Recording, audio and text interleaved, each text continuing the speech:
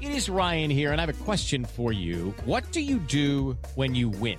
Like, are you a fist pumper, a woohooer, a hand clapper, a high fiver? I kind of like the high five, but if you want to hone in on those winning moves, check out Chumba Casino. At ChumbaCasino.com, choose from hundreds of social casino-style games for your chance to redeem serious cash prizes. There are new game releases weekly, plus free daily bonuses. So don't wait. Start having the most fun ever at ChumbaCasino.com. No purchase necessary. VGW Group. Void where prohibited by law. See terms and conditions. 18+.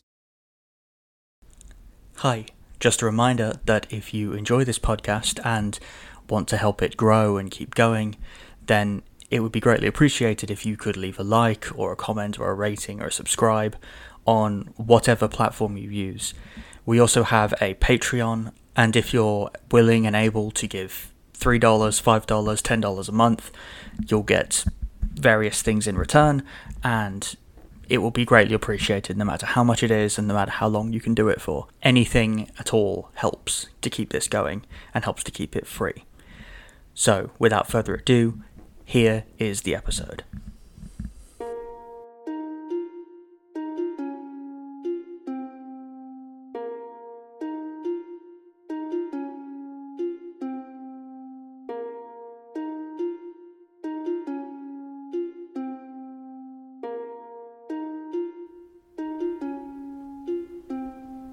What? I'm your host, Tom Kearns, and welcome to the Anglo-Saxon England podcast, episode 19, King Penda. As I said at the end of the last episode, King Penda is the first definitely historical king of Mercia, and he was the king to firmly establish Mercia on the stage of Anglo-Saxon history. His reign is a momentous one, typified by violence, but also by masterful politics. In this episode, we will look at the life and death of King Penda of Mercia. We really don't know anything about Penda's early life, that is, his life before he became king. The lack of Mercian sources honestly gives the impression that he kind of emerged from nowhere. Of course, that can't actually be the case, but it is not untrue to say that we really don't know anything about his early life, except that his father was apparently called Pibba. And even when he does emerge into the historical record, the uncertainty doesn't stop there.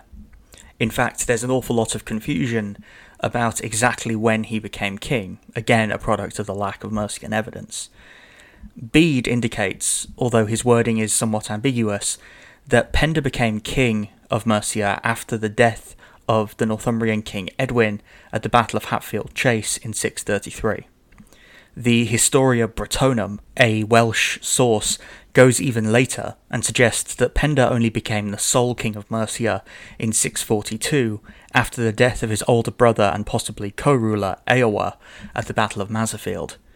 The Anglo-Saxon Chronicle offers an even earlier date, in 626, when it just records that in that year Penda became king, and claims that he was 50 years old and that he ruled for 30 years. So there are three dates for when Penda may have become king: 626, 633, and 642. Which of them should we go with? Well, firstly, it's important to stress that they all draw on different traditions, West Saxon, Northumbrian, and Welsh, respectively. None of them are authentically Mercian, but nevertheless, let's pass them and see what we come up with. The 626 entry of the Anglo-Saxon Chronicle offers us very little information about how Penda became king. It gives us his age and the length of his reign, both of which are problematic. We know that his son Wulfhere was still very young at the time of his death, and it is generally doubted whether a man of 80 would still be fathering sons. One suggestion is that he was 50 when he died, which would put him in his 20s in 626. It's also been objected that 30 years from 626 would be 656, and we know that Penda died at Wynward in 655. So probably he died in the 29th year of his reign, or possibly he had passed the 29th anniversary of his accession to power prior to his death in November of 655. The testimony of the Anglo-Saxon Chronicle would be pretty easy to put to one side if it wasn't for its also recording an event in Penda's life between 626 and 633. In 628, it records the Battle of Cirencester, between Penda's Mercians and a tribe of West Saxons called the Gewissa. The Gewissa had taken control of the Gloucestershire area from the Britons in 577. In 628, Penda successfully drove out the Gewissa and made Gloucestershire, the area that would eventually form into the subkingdom of the Hwicha, a permanent part of Mercia's orbit. Assuming that this is a record of a genuine event, and there's no reason to think that it's not, then it would indicate that Penda was active as a Mercian warlord in the 620s. However, this leaves open the question of whether he was king at this point. Bede and the Historia Brittonum make fairly similar claims to each other. They both tie Penda's accession to the kingship with the military defeat of Northumbria, first the defeat of Edwin in 633, and second the defeat of Oswald in 642. Neither of the texts rules out Penda's having played a major role in Mercian politics before these dates. They only say that these are the points at which he attained sole control of Mercia. To Bede, prior to the defeat of Edwin, Penda was just an energetic member of the Mercian royal house, while to the author of the Historia Brittonum, he was a co-ruler with his brother Eowa. Of course, these sources cannot both be entirely correct, and which is correct depends entirely on the career of Eowa, son of Pibba. Eowa, Penda's older brother, is only recorded in two places: the entry in the Historia Brittonum for the Battle of Mesafield, and in the genealogies recorded in the Anglo-Saxon Chronicle for the later Mercian kings Athelbald and Offa. Bede makes no reference to Eowa. Thus, there is not much to go on if we hope to learn if Eowa was in fact the co-ruler with Penda in 642. And once again, none of the traditions we have are Mercian. Possibly, Eowa and his co-rulership with Penda was just the ordinary way of doing things in Mercia prior to Penda's success. If you'll recall, Mercia originally was a fairly fractious and divided place, so it's not entirely beyond the realm of possibility that they would develop some kind of tradition of co-rulership. Another possibility is that Eowa was only elevated as a Northumbrian puppet king during the reign of Oswald as a means to try and keep Penda in line. It is notable that the Historia Brittonum does not say whose side Eowa was on at Maserfield. Something else to consider is that the Historia Brittonum was created in the 9th century, after the period of Mercian supremacy had come to an end. It's interesting that both Athelbald and Offa, kings who both spent a great deal of their time harrying the Welsh, both claimed descent from Pibba via Eowa, rather than from Penda. Possibly the Brittonum accords importance to Eowa in light of the later success of men who claimed him and not Penda as an ancestor. Since Bede, a source who was closer in both time and location to Maserfield, makes no mention of a notable Mercian named Eowa, then it is possible that his importance, if he was there at all, was inflated by later writers with an eye to subsequent events in Mercian history. This is just a theory though, and it is entirely possible that some kind of co-rulership existed in Mercia, or that Oswald had established Eowa as a way to try and keep Penda in line. But as I said, the question of Eowa is an important one, and it's one that we must deal with if we want to try and figure out when Penda became king. Regardless, though, of the question of Eowa, something that both Bede and the author of the Brittonum agree on is that Penda was active for a time as a powerful member of the Mercian dynasty. Given what was said last episode about the fragmented makeup of early Mercia, it is entirely plausible that Penda operated for a while as a warlord seeking to subordinate other warlords. It may have been in that spirit that he conquered Cirencester in 628, a victory that must have garnered him much praise and power in an age when raiding and plunder was a key component of alliance building. Despite the claim in the Chronicle that he had become king in 626, and it is quite clear what this meant to those writing the Chronicle in the 9th century, we don't actually know what Penda, quote, becoming king would actually look like, or mean to an Anglo-Saxon warlord in the early 7th century.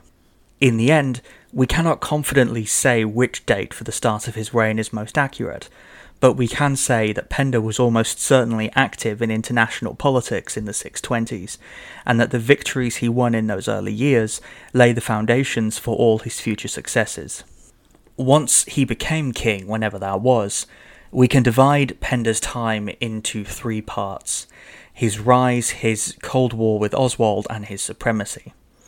His rise goes from his accession in approximately 626 to the victory over Edwin in 633. His Cold War with Oswald lasted from 633 to 642, and finally his supremacy lasted from 642 to his death in 655. We've already covered most of what can be said about his rise. The one detail to mention is that at some point between 626 and 633, he allied himself with Cadwallon of Gwynedd, a Welsh king who hoped to undermine Northumbria for her advances into territory he regarded as his own.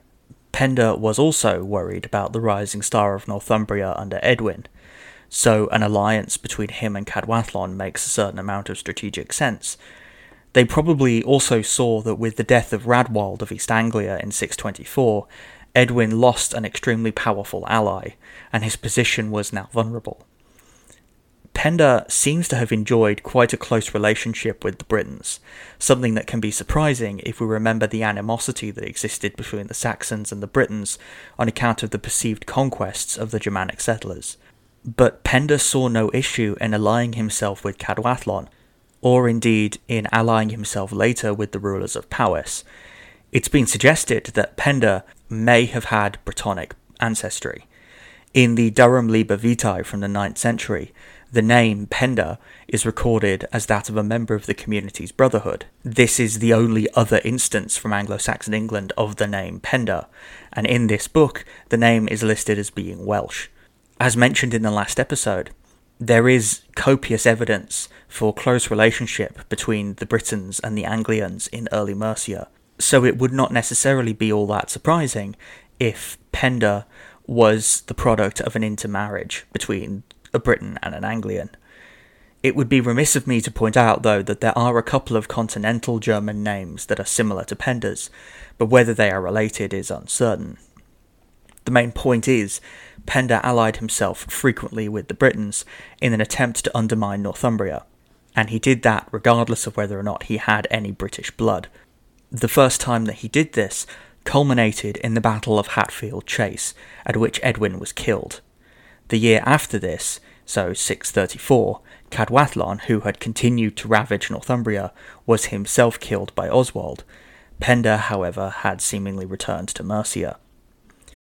If you own a vehicle with less than 200,000 miles and have an auto warranty about to expire or no warranty coverage at all, listen up. CarShield has a low-cost month-to-month vehicle protection plan that covers more parts than ever. Visit carshield.com/audio to find out how you could pay almost nothing for covered auto repairs. Drivers who activate this vehicle protection today will also receive free roadside assistance, free towing, and car rental options at no additional cost. Get your free quote today at carshield.com/audio. That's carshield.com/audio. This brings us to the period of Penda's Cold War with Oswald. My use of that term may seem a bit odd, since there was frequent violence on both sides, but I felt that it was appropriate given the clear strategies that came into play by which both kings struggled for influence over their neighbours as a means to pen the other in. The chief objects of both their interests were East Anglia and Wessex. Penda, probably acutely aware of East Anglia's importance as a support base for Edwin, took the opportunity in 635 to invade and kill both the current king Edgerich and his predecessor Sigebert, who had abdicated to enter a monastery at Bury St Edmunds, but who had been called out of the cloister to lead the army against the invading Mercians. In response, Oswald threw his support behind Unna, a cousin of Edgerich and Sigebert, who at some point between 635 and 642 rose to become the king of East Anglia and served as a check against Penda's ambitions in the kingdom. In Wessex too, there is clear evidence for a rivalry between Penda and Oswald. Between 635 and 640, Oswald stood as sponsor for King Cynegils at his baptism. Penda countered by marrying his sister to Cynegils' son Cenwal. It seems that Oswald realised his support base south of the Humber was quite weak, and in response he took to launching raids into Mercia, and it may have been at this point that he established Eowa as a puppet king of Mercia. In response, Penda allied himself again with Welsh rulers. this time with the kings of both Gwynedd and Powys, and it was with these allies that he met Oswald in battle at Mesafield in 642. If you'll recall, this battle occurred while Oswald was raiding in Mercia, probably near Old Oswestry in Shropshire. Oswald was killed, and thus his more aggressive stance towards Mercia backfired quite dramatically. While the claim in the Bretonum that Penda only became sole king of Mercia in 642 is questionable, it is certainly true that Oswald's death in that year left him without a clear equal who could keep his ambitions in check. Thus began the period of his supremacy. I'm Ken Harbaugh, host of Warriors in Their Own Words, a podcast that presents the unvarnished, unsanitized truth of what we have asked of those who defend this nation. As a country, we need these stories more than ever. Stories from Americans who have borne the battle, including 30-year-old remastered interviews with veterans from World War I recounting their time in the trenches of Europe, and with veterans from World War II, Korea, Vietnam, and from our most recent conflicts in Iraq, Afghanistan, and other battlefields Americans may never have heard of. Hear their stories by listening to Warriors in Their Own Words wherever you find podcasts. If you'll think back to episode 6, I spoke there briefly about the idea of the Bretwalda. It's a term derived from the Anglo-Saxon Chronicle, but based on Bede's list of kings who held overlordship of all other Anglo-Saxon kingdoms. Penda was not included on this list. In fact, no Mercian kings are included, a fact which must show Bede's bias against Mercia, since certainly Penda, and we shall see in future episodes other Mercian kings, occupied positions of clear dominance at various points in their rule. With Oswald dead, Wessex and East Anglia were finally at Penda's mercy. At some point in the 640s, probably not long after Mesafield, Cenwalh, the West Saxon prince who had married Penda's sister, took the opportunity of his becoming king to repudiate the marriage. In response, Penda invaded Wessex and drove Cenwalh into exile. This exile lasted for about 3 years, and Cenwalh returned to the throne in approximately 648. Having converted to Christianity at the court of King Unna of East Anglia, and possibly with the military backing of East Anglia. This possible support for Cenwalh seems to have made Unna into even more of a target for Penda than he already was.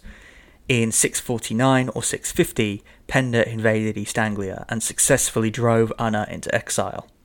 Several years later, in 654 or 655, he again invaded, and this time he killed Unna, leaving the throne vacant for his brother Athelhere, a Mercian puppet. He also did not allow the Northumbrians any peace. Bede reports that just before the death of Aidan in 651, Penda launched a major raid into Northumbria, managing to ravage as far north as Bamborough. Bede also relates that a similar raid occurred sometime after Aidan's death, which this time reached Lindisfarne. Curiously though, no battles are recorded at this time, possibly indicating that Oswiu, still attempting to heal the kingdom which had split following Oswald's death, felt too weak to resist Penda. It shouldn't be thought though that Penda's only political tool was violence. In addition to violently subduing potential enemies, Penda also pursued a clear policy of establishing Mercian client kingdoms as buffers between his kingdom's heartlands and potential enemies. He seems to have done this by imposing single rulers over various tribal groups to keep them in line and to defend against potential invaders. In 653, he established his son and heir Peada as king of the Middle Angles, a new sub-kingdom situated between Mercia and East Anglia. At around the same time, he also set up another son, Merowal, as king of the Magosata, one of the groups mentioned in the tribal hidage who lived in modern-day Herefordshire, possibly to serve as a buffer against the Welsh or West Saxons. In addition to forming buffer zones, Penda also seems to have sought to cultivate marriage alliances, especially with Northumbria. His daughter, Cynabur, married Oswiu's troublesome son Ulfrith. Vice versa, Oswiu's daughter Alflad married Penda's son Peada.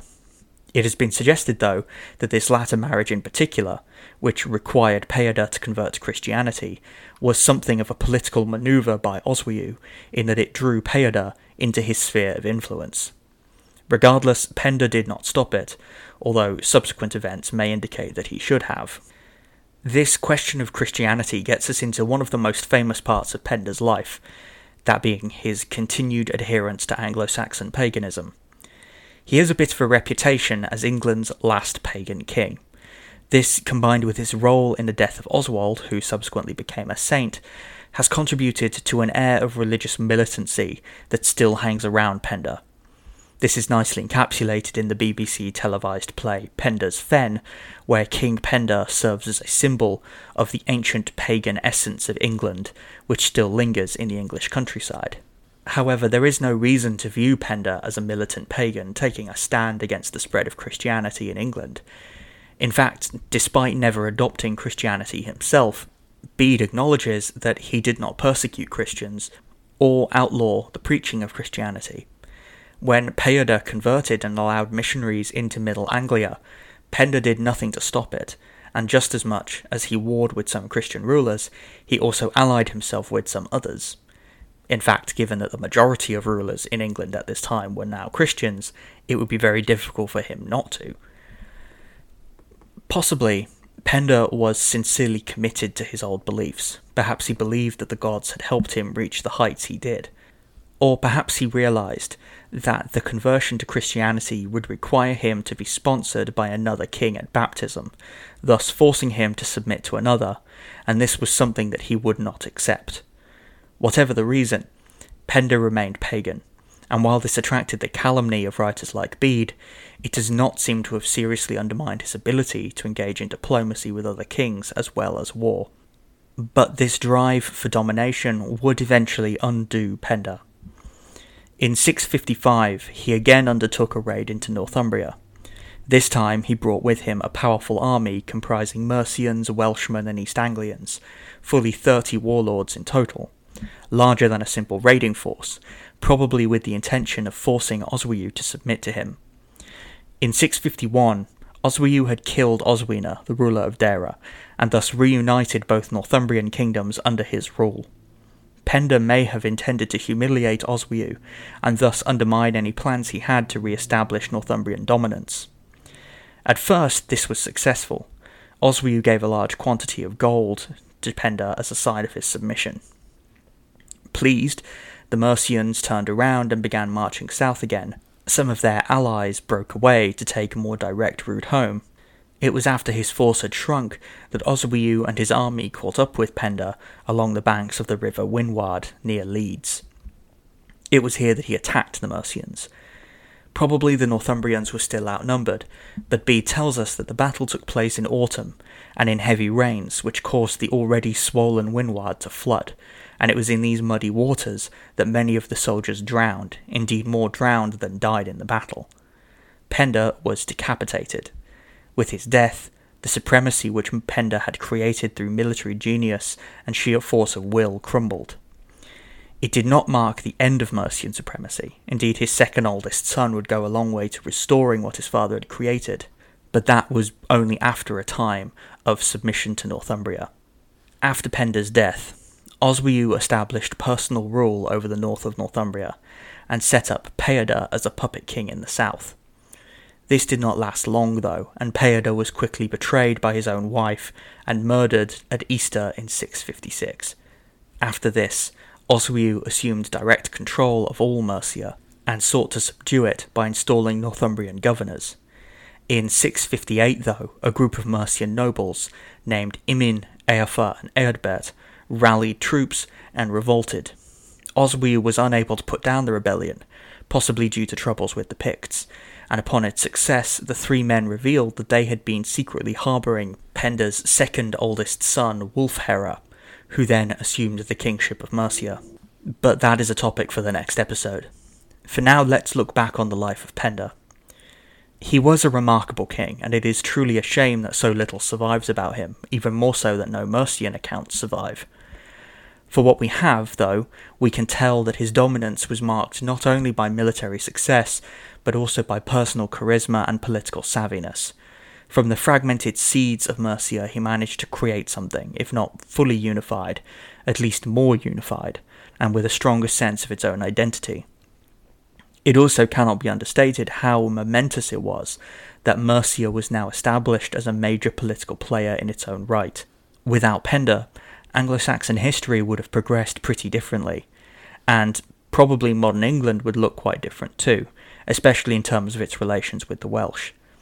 That, however, will all be made clearer as we continue to follow the fortunes of this strange little kingdom called Mercia. Thank you for listening. I hope you've enjoyed this episode of the Anglo-Saxon England podcast. Once again, if you have, I'd like to ask that you like, subscribe, comment, follow, whatever it is you do on whatever platform you prefer.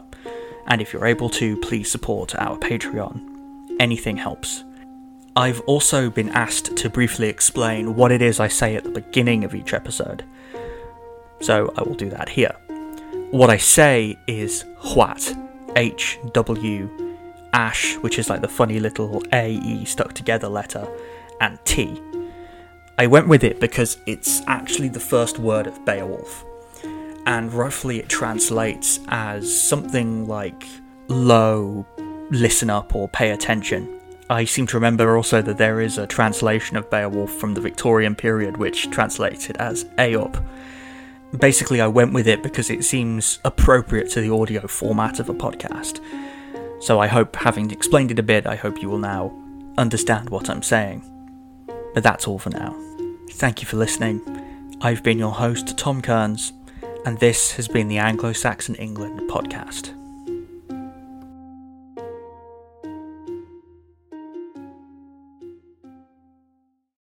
You know how to book flights and hotels. All you're missing is a tool to plan the travel experiences you'll have once you arrive. That's why you need Viator. Book guided tours, activities, excursions, and more in one place to make your trip truly unforgettable. Viator has over 300,000 travel experiences to choose from. Everything from simple tours to extreme adventures and all the niche, interesting stuff in between. So you can plan something that everyone you're traveling with will enjoy. Real traveler reviews give the inside scoop from people who've already been on the experiences you're considering. So you can plan with confidence. Free cancellation helps you plan for the unexpected. And 24/7 customer support means you can travel worry-free. Download the Viator app now and use code Viator10 for 10% off your first booking in the app. Find travel experiences for you. Do more with Viator.